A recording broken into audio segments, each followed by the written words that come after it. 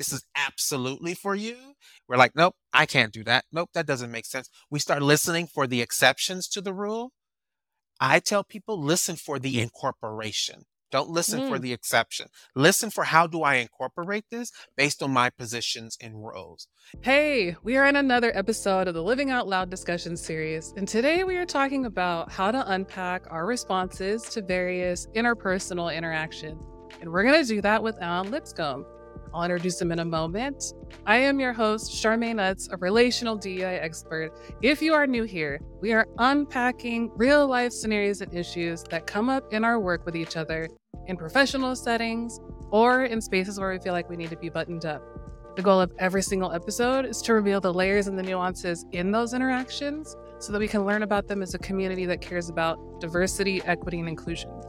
As always, the thoughts, views, things that are shared in today's convo, those are my own and not as a representative of any of the agencies that I work for or am contracted by.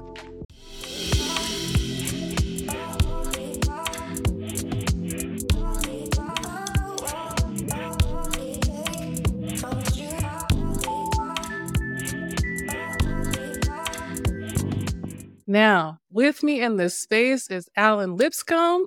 Thank you so much for being here. We're going to have a great convo today. Thank you for having me. I'm excited to be here. Oh, yes. What's funny is I don't know you that well. We only met one time. We have a mutual friend. And in talking about today's conversation, you were just sharing about your expertise. And there's lots of ways that came to be. And your approach to how you do things in any setting that you're in, I feel so valuable and important. I literally, when I think about this topic, which is a topic that many people struggle with, I'm already knowing I'm about to be learning some things. So I'll be here talking to you and then I'll probably be taking some notes. And I am so much looking forward to the fact that you'll be the one that's shining a light on things for the people in the audience. So thank you again. Would you mind sharing anything about yourself? Take space, introduce yourself, Absolutely. anything you Yeah. want. Thank you. Thank you for having me. I'm always excited and honored to be able to share space and just share pearls of wisdom, things that are helpful in doing this work in a more intentional and critically conscious way. So I am an associate professor at Cal State Northridge in the social work department. I also serve as the director of the online MSW program, as well as the associate chair of the department.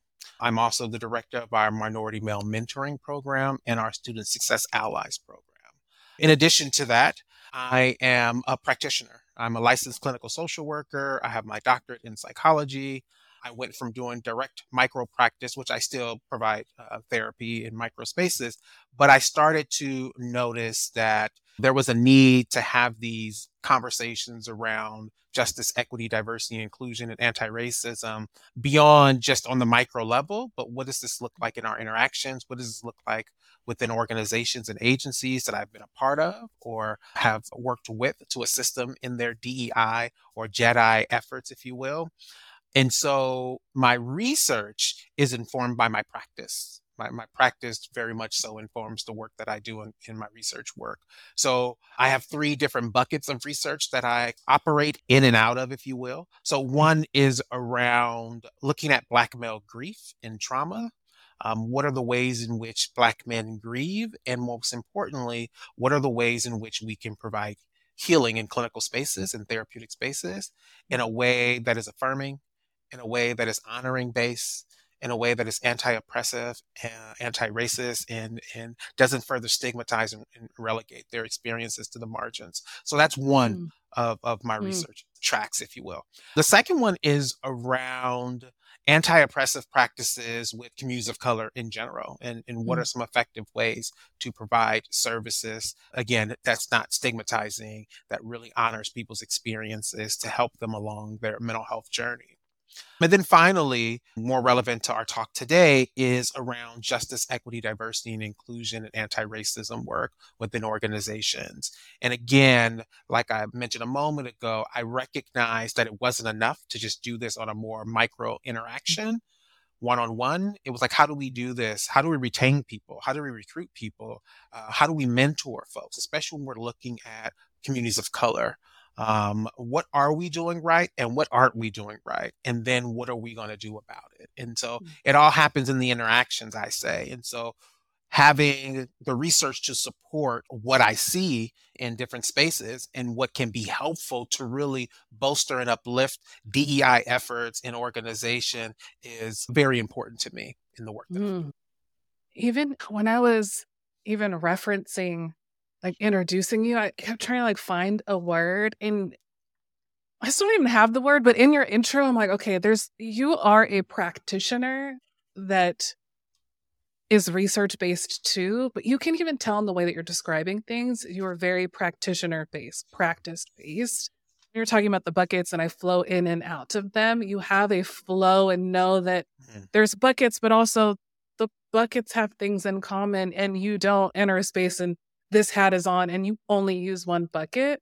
It just comes across in everything that you say. And I feel like it's so important to do that. I remember when we were speaking, I think I was telling you that I haven't come across a whole lot of people who have the various types of expertise and then are able to meld them together to do Mhm, this type of work.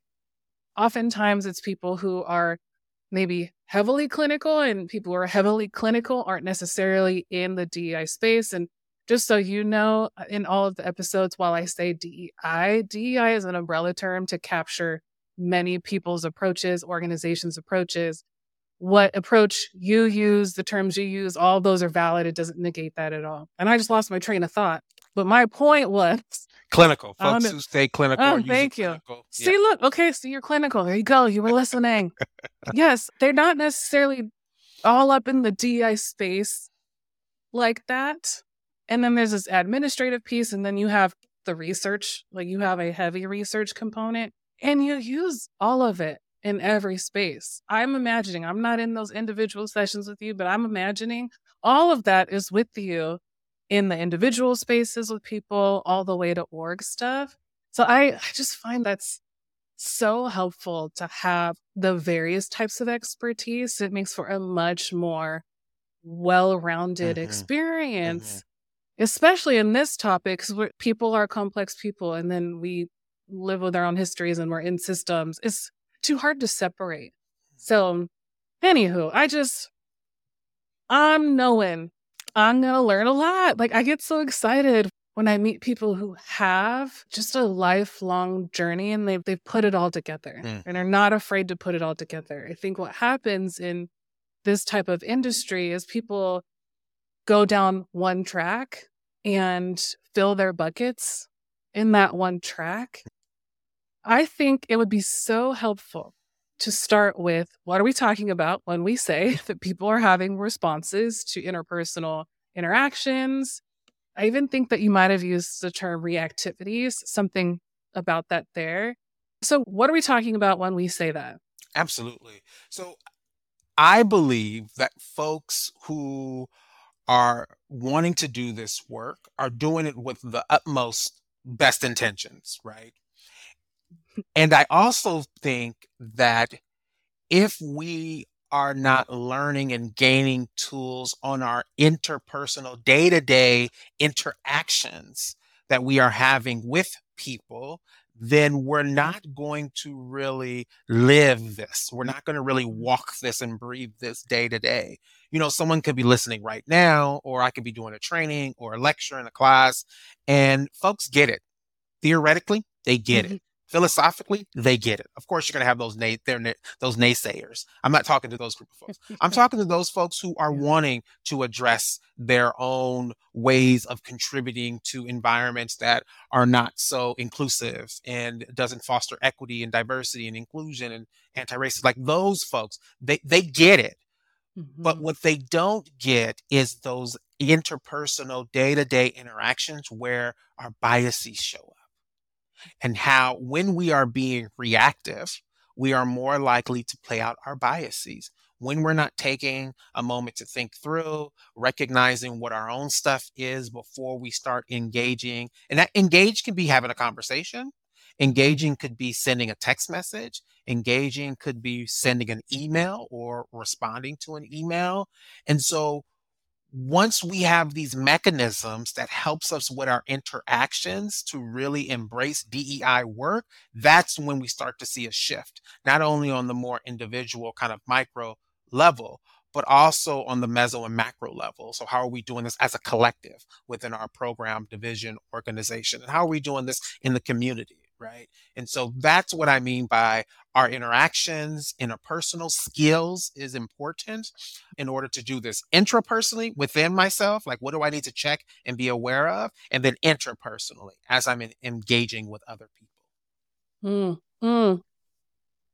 So many like clinical terms, even in that. I might at times, if we need to explain something a little bit Sure. more, that might be helpful. I do think it might be helpful to explain even that relationship between interpersonal.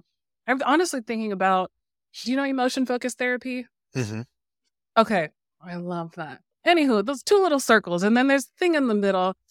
I find that one, something you said that's so, so true is people get it. Like you can tell them this is important, this is how it works, understand it, got it.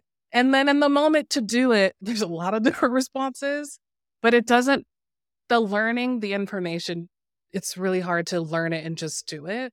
So there's that whole internal intra piece that's going on and having to sort that out. And then there's what's happening with other people and what's Hmm. theirs. And then there's in the middle when they combine. So there's like that part that you have your own situation going on. Yes. And then depending on who you're interacting or the context or whatever, that actually could change what's happening in the middle. So that's important to know too. So I don't know if there's anything to add to that just to help people understand those terms and what we're actually talking about. Would you have anything to add to that? Yeah. Just to reiterate and highlight, it is really starting with what's going on with you internally, right? Where does your thoughts go when things happen, when you experience things, right? What do I start to think about? What story do I tell myself about myself? And better yet, what story do I tell myself about the other? Like, what narratives do I create about that experience, right? What feelings do I have internally? Am I uncomfortable? Am I frustrated? Am I angry?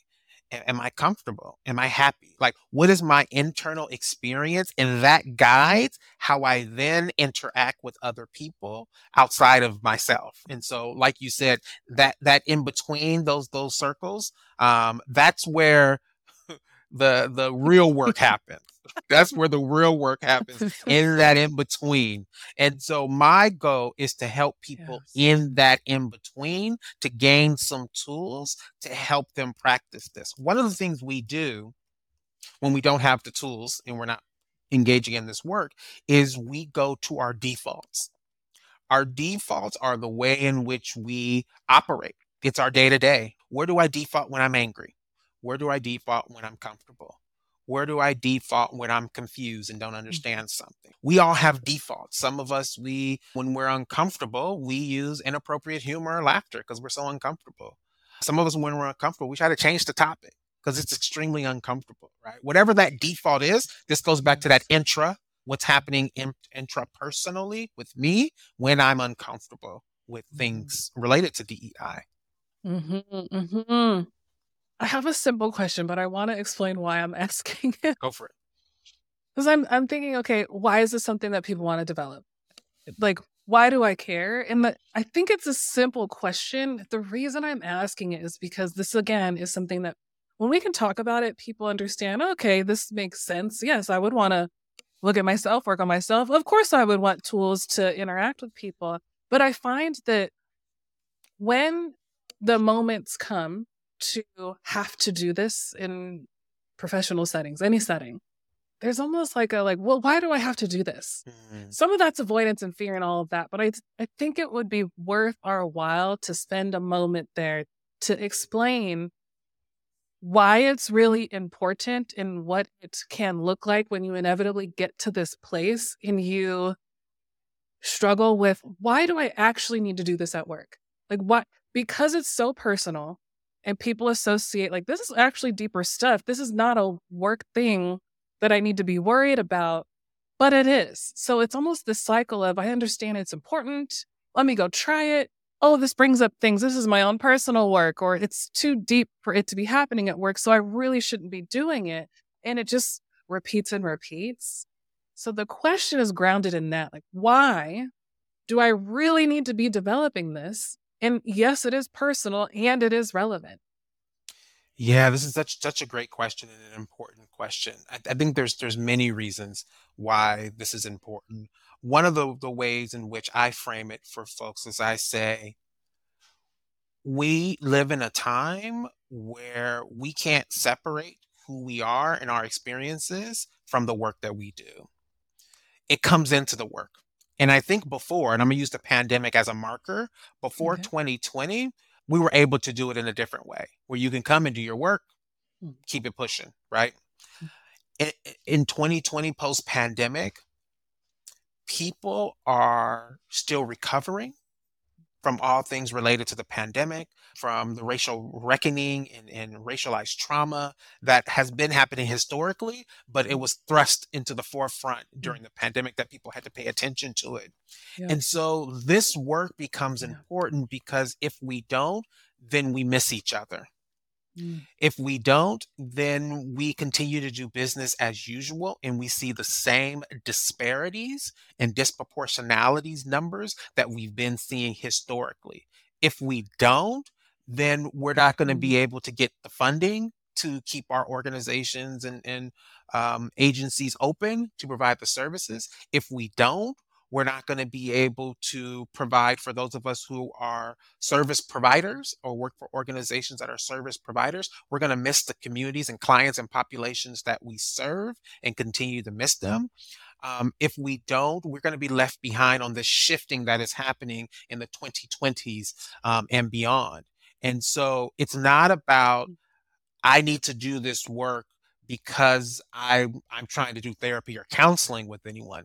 It's I need to do this work in order to do it in a way that is effective, in order to do it in a way that honors who people are in relation to the work that they're doing. We're not separating this from the work. It is part of the work. And if we don't do it, then we're choosing, I believe, we're choosing to continue to ignore what we're seeing as far as hiring practices, as far as retention practices, as far as promotion practices, caseloads, and all the things. We're continuing to ignore the disparities that we're seeing. And the question becomes, who are we choosing to center and who are we choosing to decenter by the ways in which we are moving or not moving within the different spaces in professional spaces specifically that we operate in? mm, mm. With that centering, decentering thing, okay, I got another question. It's formulating. I'm finding that there are a lot of people, leaders, various position levels, but people who are supervising in any capacity. There's this understanding that they have a role to do their own work and a role to be supportive and whatever that looks like for staff. But I think that figuring out what that looks like is bringing up a common theme that I see where I hear a lot. I'm not a therapist. Like, I shouldn't be doing this stuff with my staff. It's too much. And it's one of those things where it feels so simple to me. It's like, I'm not saying be a therapist. It's not what we're saying. But also, there's a part of what you're describing, what we're talking about, that is very different than how people are used to leading, very different than the topics that we talk about, the things that we engage our staff in conversations around. I'm wondering what your thoughts are on the person or people who feel like, is this really my job to be doing this much work with staff? If you are in a position of leadership, it is absolutely your job to be doing this. It is your job to ensure that the way in which you are leading and collaborating and operating is promoting visibility, inclusion, equity, respect. This is how we retain people. This is how we continue to be innovative by making sure we are attracting diverse perspectives and experiences in relation to the profession and our roles. And so if we run this back like 10, 15 years ago, right? Just go back. There was a lot of talk around you show value to your staff by giving them bonuses, right? Giving them an extra day off or a half a day, which are all great things and are things that are very helpful for folks. Yeah. Let's take that same track. Why would you do that? To show value, to show respect, that you see them, that you appreciate the work that you're doing, that they're doing. Let's come back to 2023. The reason why you need to do this is because of the same reasons why you thought, let's do this. Let's have picnics to bring people together or whatever companies are doing, like barbecues and things like that, right? The same thing. You're trying to improve morale. You're trying to improve connections and relationship. If there is no relationship, there is not going to be work done. If Mhm. you don't see who people are in relation to the work, and when I say see people, that means who are they intersectionally? Who are they as it relates to race, gender, sexual orientation, etc. Whenever they're comfortable disclosing and sharing, and no, you're not asking them, tell me what it's like to be you, or tell me all your identities. Right. What you are doing is recognizing that folks have a different lens and experience based on those intersectional identities and how they experience privilege or marginalization in relation to the work. So let me use myself for an example. I remember I was working at a community based mental health agency. I was the only Black male therapist on staff, and we were providing clinical services in South LA. And my white clinical supervisor said to all of us in group supervision, there were about maybe 9 of us in supervision, and she says, when you go out to the community, make sure you put your badges away. Don't let people see that you have a badge. And I remember thinking to myself, I can't do that. I can't put my badge away. If I put my badge away and go into the community, then something's going to happen to me by like law enforcement. They're going to question me being here, or people are going to assume things about me. Like I just remember just doing this really fast mental Rolodex. And I remember after I left that supervision, I didn't say anything, but I was like, I'd be damned if I put my badge away. Like, matter of fact, I'm gonna tape it on my forehead, right? Right. You said, "No, So thanks." here's the so what for folks. Yeah. My supervisor didn't recognize that based on who I was intersectionally, that I could have a different experience in the community versus wearing and not wearing my badge. That wasn't a part of the conversation. So had she said, here's something I've done, but I recognize I probably can do this because I'm a white woman who's provides services, da da da da da. So people are already going to assume when I go into a predominantly Black and brown community that I'm not from here and I'm going to get X, Y, and Z treatment. Mhm. But Mhm. I'm wondering, Mm. based on Mm. other people's experiences, based on who you are as a therapist and your Yeah. identities, how might you navigate bop, bop, bop, bop, bop in the community in your badge? And what do you all like? Make it a discussion, right? Don't do Yeah. therapy with me, but recognize that because of who we are and we are different, that I have a different work experience than you. And that's the piece that I want Yeah. to stress to folks is that we're not asking about people to tell me about their life experiences, tell me about your identities. No, we're recognizing that people have different experiences in relation to the work and position that they hold based on who they are. And people respond to people differently based on those identities. And that's the piece that's the difference. And this is why it's important for people to have this lens and walk the walk. Yes. Yes, yes, yes. I actually wanna ask you a question. When you started the response, I literally I just felt your response, and it continued as an undertone as you were speaking. And I actually don't know you, so feel free to be like, "No, I don't want to speak on anything that I ask about." But I was wondering what you were actually was there anything you weren't speaking to? Because I felt like when I asked, "Is this leadership's role?" Or something like that, you said, "Absolutely." There was just something in there, and I was wondering, Yeah. what was there? Because I do this work, right? And because I train all over around DEI work, folks stop listening when you start to talk about identities is. And what happens, it goes back to that default that I talked about earlier. People get uncomfortable. And if they've had experiences, they go straight to like HR and I don't want to be sued. That's not Mm, what I'm talking about. And so, me emphasizing that this is absolutely for you is because for those who stopped listening, I wanted to get their attention again because it mm, happens very quickly. We're like, nope, I can't do that. Nope, that doesn't make sense. We start listening for the exceptions to the rule. I tell people listen for the incorporation. Don't listen for mm. the exception. Listen for how do I incorporate this based on my positions and roles. And because it's easy for folks to talk themselves out of it. Like I can't do that because da, da, da, da. Or the common one I get is I can't do that because I work in accounts payable. Or I can't do that Ah, because I'm in IT. I can't do that because right, everybody has a thing and you don't have to do this only if you are interfacing with clients or better yet people because some people say well I don't interface with people. I'm in a division of one. It's just me. I said but you send out emails, you take lunch breaks, don't you? You interact in other ways with people that you work with, and so this is for you too. And how people are responding to you, you have somebody to answer to too, right? So it doesn't just begin and end with you. It's all over and within that particular system and organization. So that was what you were yes. hearing there, just me stressing and emphasizing for those who are listening, who are starting to do that dance with themselves Mhm. to ixnay themselves out of doing the work. Yes. Well, thank you for sharing that. I appreciate that. Thank you for asking.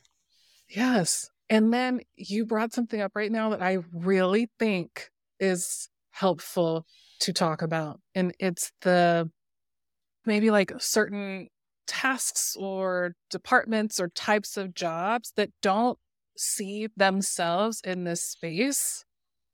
It's so common. So it's usually things like financial stuff, contracting types of things, like you said, IT.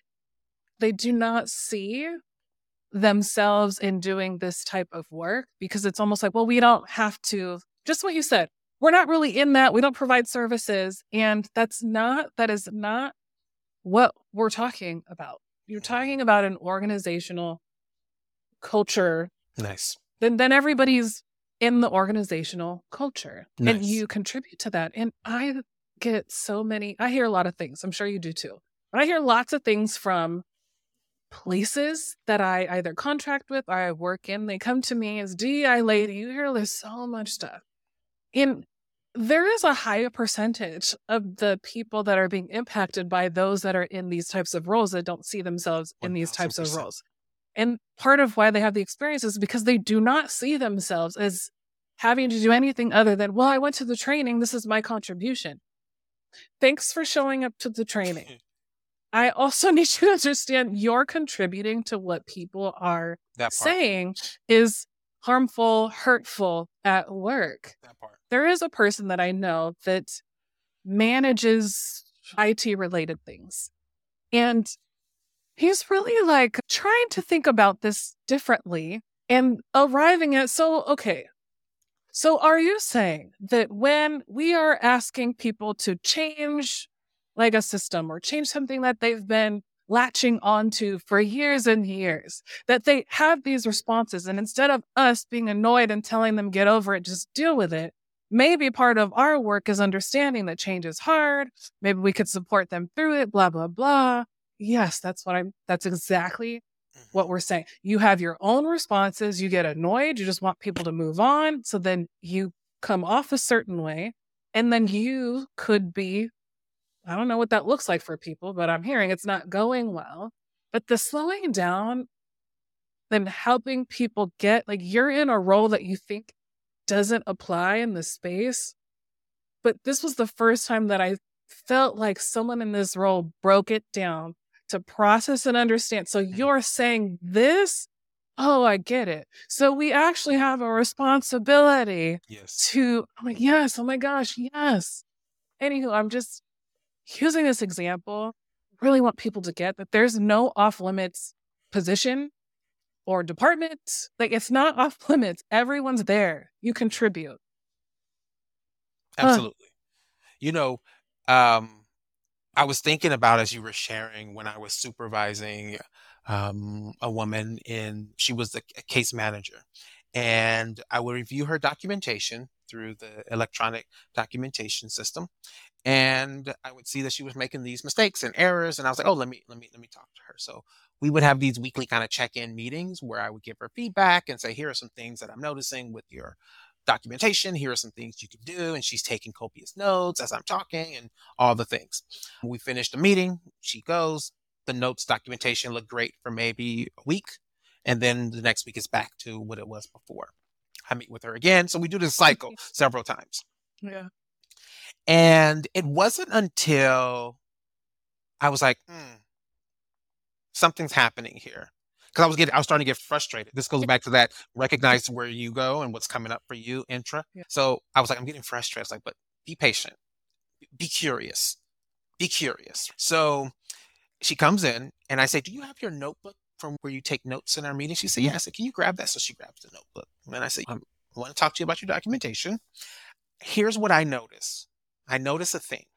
When you're here, you understand. It appears to me that you understand. You're taking notes. You get it. But when you leave and you go back to do your notes on your own, you go back to the way it was prior to. And so I'm wondering, what's that about? Just being curious. And she says to me, because when I'm here and I'm listening to you, it makes a lot of sense to me. Yeah. I understand it. I'm writing it down. When I go Yeah. back and do it, I don't understand it. I'm looking back at my notes. It doesn't make sense to me. Mm. Now, here's the piece for folks that started to check out. Like, okay, get to your point.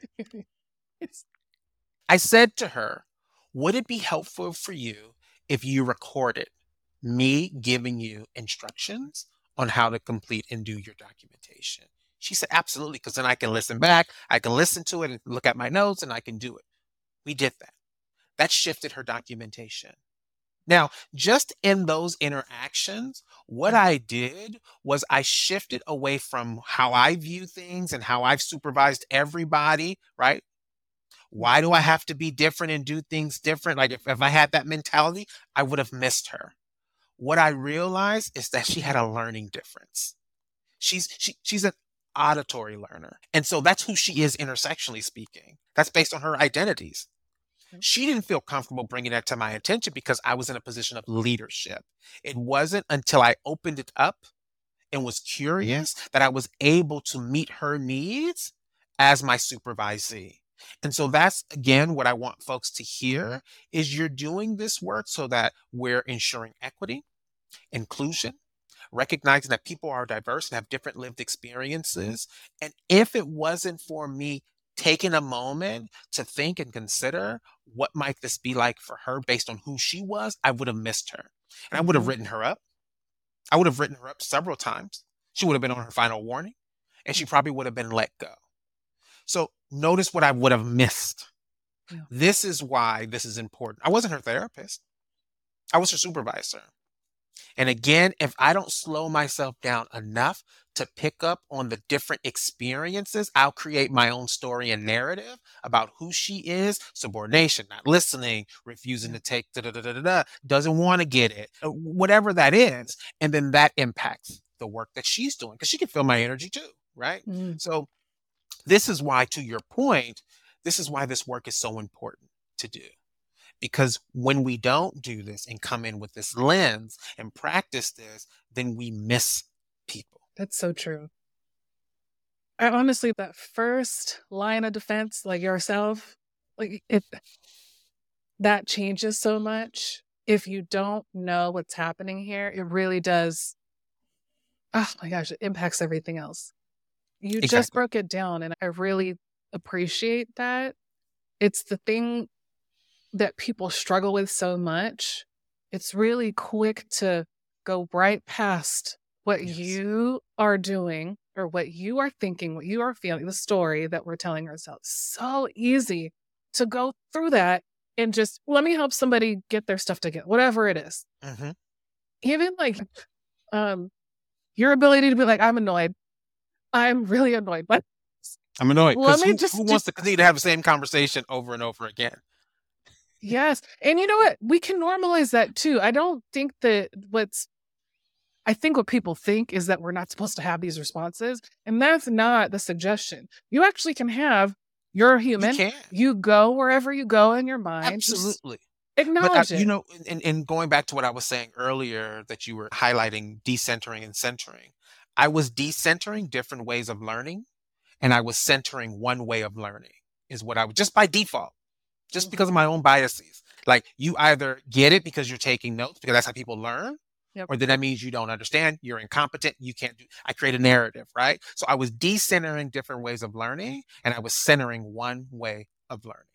Yes. Yes. Okay, I'm gonna control my brain because oh my gosh, there's so many ways this happens. I won't do that. I think what could be helpful is all right, for the people that have been listening, or maybe they weren't, but still care, they want to know. So I'm doing this stuff. Like, how do I know I'm on the right track? This happens when people do this type of work. It's not linear, it's not That always structured. It's very like this. People yes, struggle with that, especially in workplaces. We are not taught to operate in this go with the flow and no. learn. And that's just so not what people are used to. And people honestly want, like, give me a tool that tells me I'm on the right track, or how do I know? So, could we help people understand, like, what are the things they're looking for that indicate progress? Like, what's something that they can hold on to? You know that you're making progress when you start to see a shift in the relationships. When people that maybe you interact with or might be supervising or working with, when they are moving differently with you or responding differently to you. You'll notice when you feel a little bit lighter because the conversations or the interactions are not as heavy or they're not as cumbersome because you're actually walking it and doing it. Mm, Change comes from the consistency in how we show up.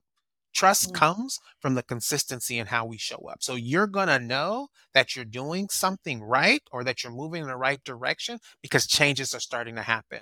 Maybe again, that's the more smaller interactions are shifting. Maybe that's how people are responding to you and coming to you might be mm, shifting. And so that's how you'll know that you're on the right track and you're making movements. I know when our relationship has shifted when folks start moving differently in front of me. They appear more comfortable. They bring things to my attention. They don't ignore me or leave me off of emails or whatever it may mm. be. And so, right? And some of us, we Yeah, know who we are, right? Some are like, well, that's just who I am. That's just the way I am. They need to get over it. Well, no, that's great. You know that's who you are, yeah, but they don't need to then succumb to the way you are because it's not conducive to the environment. It's not conducive yeah. to the culture. It's not conducive to the work that you're trying to do as a collective. And so it's information for people to move differently. Mhm, mhm.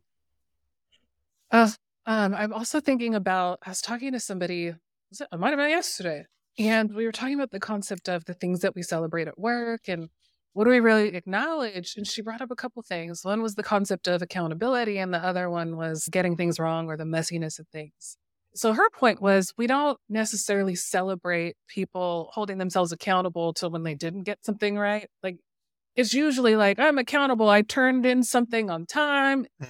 Just the things that we look at as Yes. stuff that we wanna reinforce is it's not always the stuff that, mm, is aligned with this type of journey that we're talking about.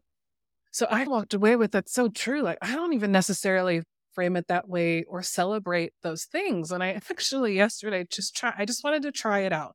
I just wanted to acknowledge, like, I'm proud of a group. I'm proud, like, you didn't do that well. Just what would it look like if we said, "Oh my gosh, that was an absolute train wreck, and you did a great job dealing with that." I think that an indicator of progress and change is that there's not this felt sense of shame and fear around not getting it perfectly right all the time. Hmm. There's a shared sense, Yes.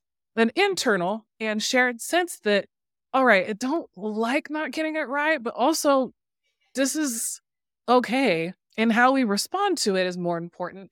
And we acknowledge Absolutely. and celebrate when we get those misses right in how we deal with them. I think that's the best way I can describe it. I don't know how else to say that.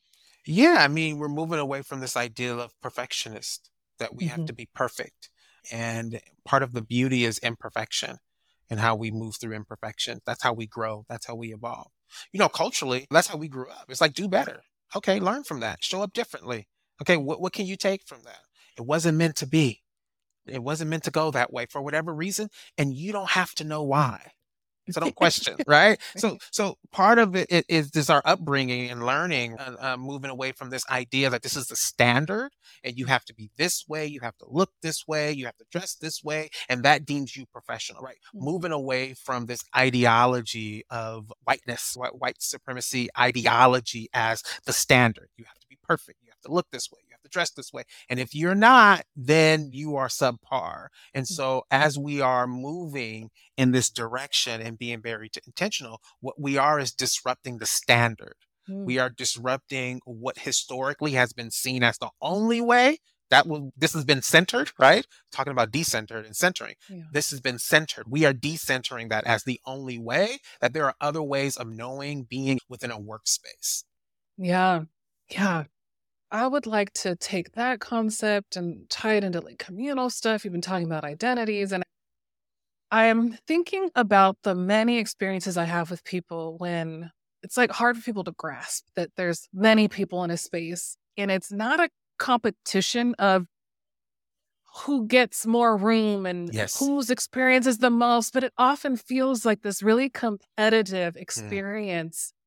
Or even like if something is talked about, that somehow means that other stuff is not important. correct. So when we were just talking about the knowing the self and your identities, and then what are the other identities, experiences in the space, and knowing how to be curious about what the experiences are, or lifting things up as this is how I would do it in someone else. What I'm thinking is, how can people get to this place where they know that the goal is for us to, we can hold space for all of it? Like, it doesn't have to be where it's almost like you represent your own thing and you're in here to fight to make sure that Yeah. you are heard or other people are heard. Yes. There's room for all of it, and that's intentional, that's on purpose. We need to understand what everyone's experiencing. And even for the person who I feel like people feel, well, this is who I am. So if you're asking me to change who I am, that's not the ask. The ask is not for people to change who they are. The ask is to know self, know what also is happening here, and negotiate and co-create the Nice. relationship in various contexts, because it's person to person, it could be small teams, it could Nice. be large groups, it all changes. And that's the thing to develop. Correct. I feel like I'm saying several things. I want to know what you think and help me make sense of that. Yes. I know I processed it out loud. No, I think you're absolutely right. Um, I was just reflecting on as you were sharing that, um, about people saying, "You're asking me to change myself." No, we're not asking you, to your point, to change yourself. We're asking you to be aware of self in order to honor others, Oh, I like that. right? Be aware of self Yes. in order to honor humanity. This is what we're saying. This is my so what, right? What's the so what? We're Yes. doing this work in order to honor, respect, and love diversity and humanity. Yeah. We do it in nature. We love the Mm. different types of trees and plants and living organisms. We honor it. We honor the earth. We, Yeah. we, we do it with animals. We Mm. do it with different dog breeds. We do it with different reptiles. Like, we honor diversity in all other spaces of life. Yeah. Why is it different when we're talking about human beings? Why is it different? Mm. So it's important, this work, going back to what we were talking about earlier, because we want to honor, respect humanity. Mm. And when we see each other, we do great for each other. When we Mm. see each other, we can go further than just seeing ourselves. So really pushing this work beyond just the me and how do we. Mm. How do we? Okay. All right. I feel like it's a good time to make this extra practical and tangible for people if they've been on this journey. Yes. So, what are things, what are very practical things that people could do from today and whatever, however many times or time frame they want to put on that. But what are things we can help people do to implement some of what we're Absolutely. talking about? I'm going to leave you all with one thing that Oh, you can do okay. Write because it down. because I know from doing trainings and teachings that if you try to give people more than one, it gets overwhelming. It's going to be like, ugh, I don't give up, right? So let me just give you one thing. One of the things that I came up with that I think is very effective to do this work, I call it the pause method. Pause. Mm, Pause. Pause. When things happen at work, you notice you're having a reaction, pause. Okay. And pause is an acronym, it stands for something. The first thing you want to do, let's say, for example, I receive an email and the email has a certain tone, it has a level of disrespect, and I'm having a reaction to that email. The first thing I want to do in pause is what the P stands for. That's ponder. mm, Ponder. Ponder on what your initial thoughts, feelings, and reactions are. mm, Okay. I'm mm. feeling upset. I'm annoyed. And the thing Yeah. with the P and ponder is you have to be honest with yourself. Mm, If you can't be honest with yourself, who can you be honest with? So be yeah. honest about that email or that conversation or what exchange happened in the meeting. That's what the Yeah. P stands for, ponder, right? Yeah. The next thing you want to do in pause is what the A stands for. That's ask yourself, what do I need to do before responding so that I'm not reacting? Yes. Maybe I need to take a beat. Maybe I need to Yeah. take a deep breath. Maybe I just Yeah. need to acknowledge that I received the email and say nothing else because I don't know what to say. Or if I do say something, I'm going to lose my job today. So Mhm. less is more. This goes back to that reactivity. Don't be Yeah. reactive. You want to be Yeah. responsive. The Yeah. U in pause stands for understand that you may need to talk to like an accountability partner Yeah. or someone else outside of your immediate go-to folks, right? Your go-to folks, that's confirmation bias. They're going to see it the same way you see it. Yeah. But if I go to somebody outside of that, they can give me some feedback and say, you know what? Yeah, take a moment, don't respond to that email, take a breather, etc. The essence pause is one of my favorites. It stands for sensitive. Be sensitive to yourself and how much time you need so that you can be responsive and not reactive. So for Mm, me, because I practice pausing, I need at least 24 hours. I need a day. Before I respond to that email, before I have a follow up conversation, I need at least a day. If someone's bringing something to my attention in person, I'm going to acknowledge that they said it. Thank you for giving me that feedback. Do you mind if I follow up with you? mm. That's all I'm going to give. Why? Because I know myself. I'm still brewing and stewing. So I need some time to pause, right? So be sensitive to yourself. Here's how you know how much time you may need when it no longer feels like it just happened 5 seconds ago, Mm. when it doesn't feel fresh. If it still feels fresh, that's not enough time. Some people, they can take a 15-minute walk or a break and they can come back and respond to that email, have that follow up conversation. Some folks need to go to lunch. They need to eat because they're hangry, right? Some folks need to work a full work day and then they can come back and circle. Some folks Yeah. need to work out. Some people need the next morning. Some people need a weekend, slide into the weekend and come back on Monday and respond. Yeah. Whatever that is for you, be sensitive to yourself. Here's the key, follow up though. If somebody's waiting for you, please Yeah. respond. Right. Yeah. And then finally, the E is execute. Come up with a plan that you can execute that honors diversity, equity, inclusion, and justice, that is anti racist and anti oppressive. Mm, Come up with a response that is not reactive, that's going to further marginalize, relegate, trivialize people's experiences or comments or whatever. Or mm, if nothing else, your own biases. Come up with a response that you can check your own stuff before mhm. you press send or before you follow up and have that in person conversation. So, again, the P is for ponder, the A is for ask, the U is for understand, the S is for sensitive, and the E is for execute. Practice pausing. Okay, I love that. And I will temper my own desire to expand on those things. And I will honor that is the one thing that we will share with people. I do imagine that's something you probably train and you could spend a long time on each For sure. thing and helping people practice that. But I really like that. I do. That could change a lot. Give a lot of opportunities for people to reflect and understand before going into action. So thank you for sharing that. Absolutely. Is there anything else you want to say on this topic before we wrap up? One of the things I will say is this is your work to do, our individual work to do. Individual accountability equals collective accountability. We Mm, cannot be married to the outcome of what other people do. We have to focus on what we do. And if we are starting with ourselves, then it's going to ultimately shift because folks are going to start to be interested. They're going to notice there's a difference. And that can be the shift in the work. But start with self first. This goes back to intrapersonal. Start with yourself, and that's going to help you interact with people differently interpersonally. mm, that just spoke to my whole soul. I feel like at work I could do that a lot better than my personal life. So when you said that, I was like, receive it for yourself. Yes. And you need, why don't you pause, Charmaine, before you do it? Oh my gosh. All right. Well, thank you so much for this conversation. Of course, I learned a lot. And I honestly think this could be so valuable for people who actually want to do different. Like, there's so much in here. So, Hmm. thank you for sharing your wisdom. Absolutely. If people want to get in touch with you, what's the best way to do that?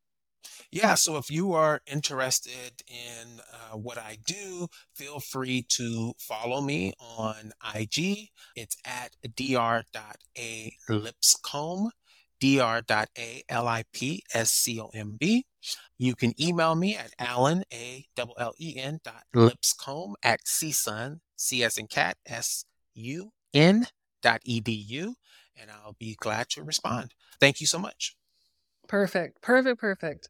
All right. If you were listening today and you're like, okay, I want to do something with this, please share the video and engage in conversations with people in your network. Of course, like, comment, subscribe. We really want to encourage conversation and learning from here. If you would like to get in touch with me, you can visit our website at livingunapologetically.com. There's access to social media handles. You can email us there. There's freebies as well. I want to call attention to our guided meditations because I feel like that's very relevant for today's conversation. There's a few on there that can really help people in moments when they are feeling shame or when they experience discrimination or preparing for hard conversations. You'll have access to my book, Bias Conscious Leadership, a framework for leading with action and accountability. And I think that's it. I hope to hear from you soon. Thanks for listening or watching. And until next time, bye.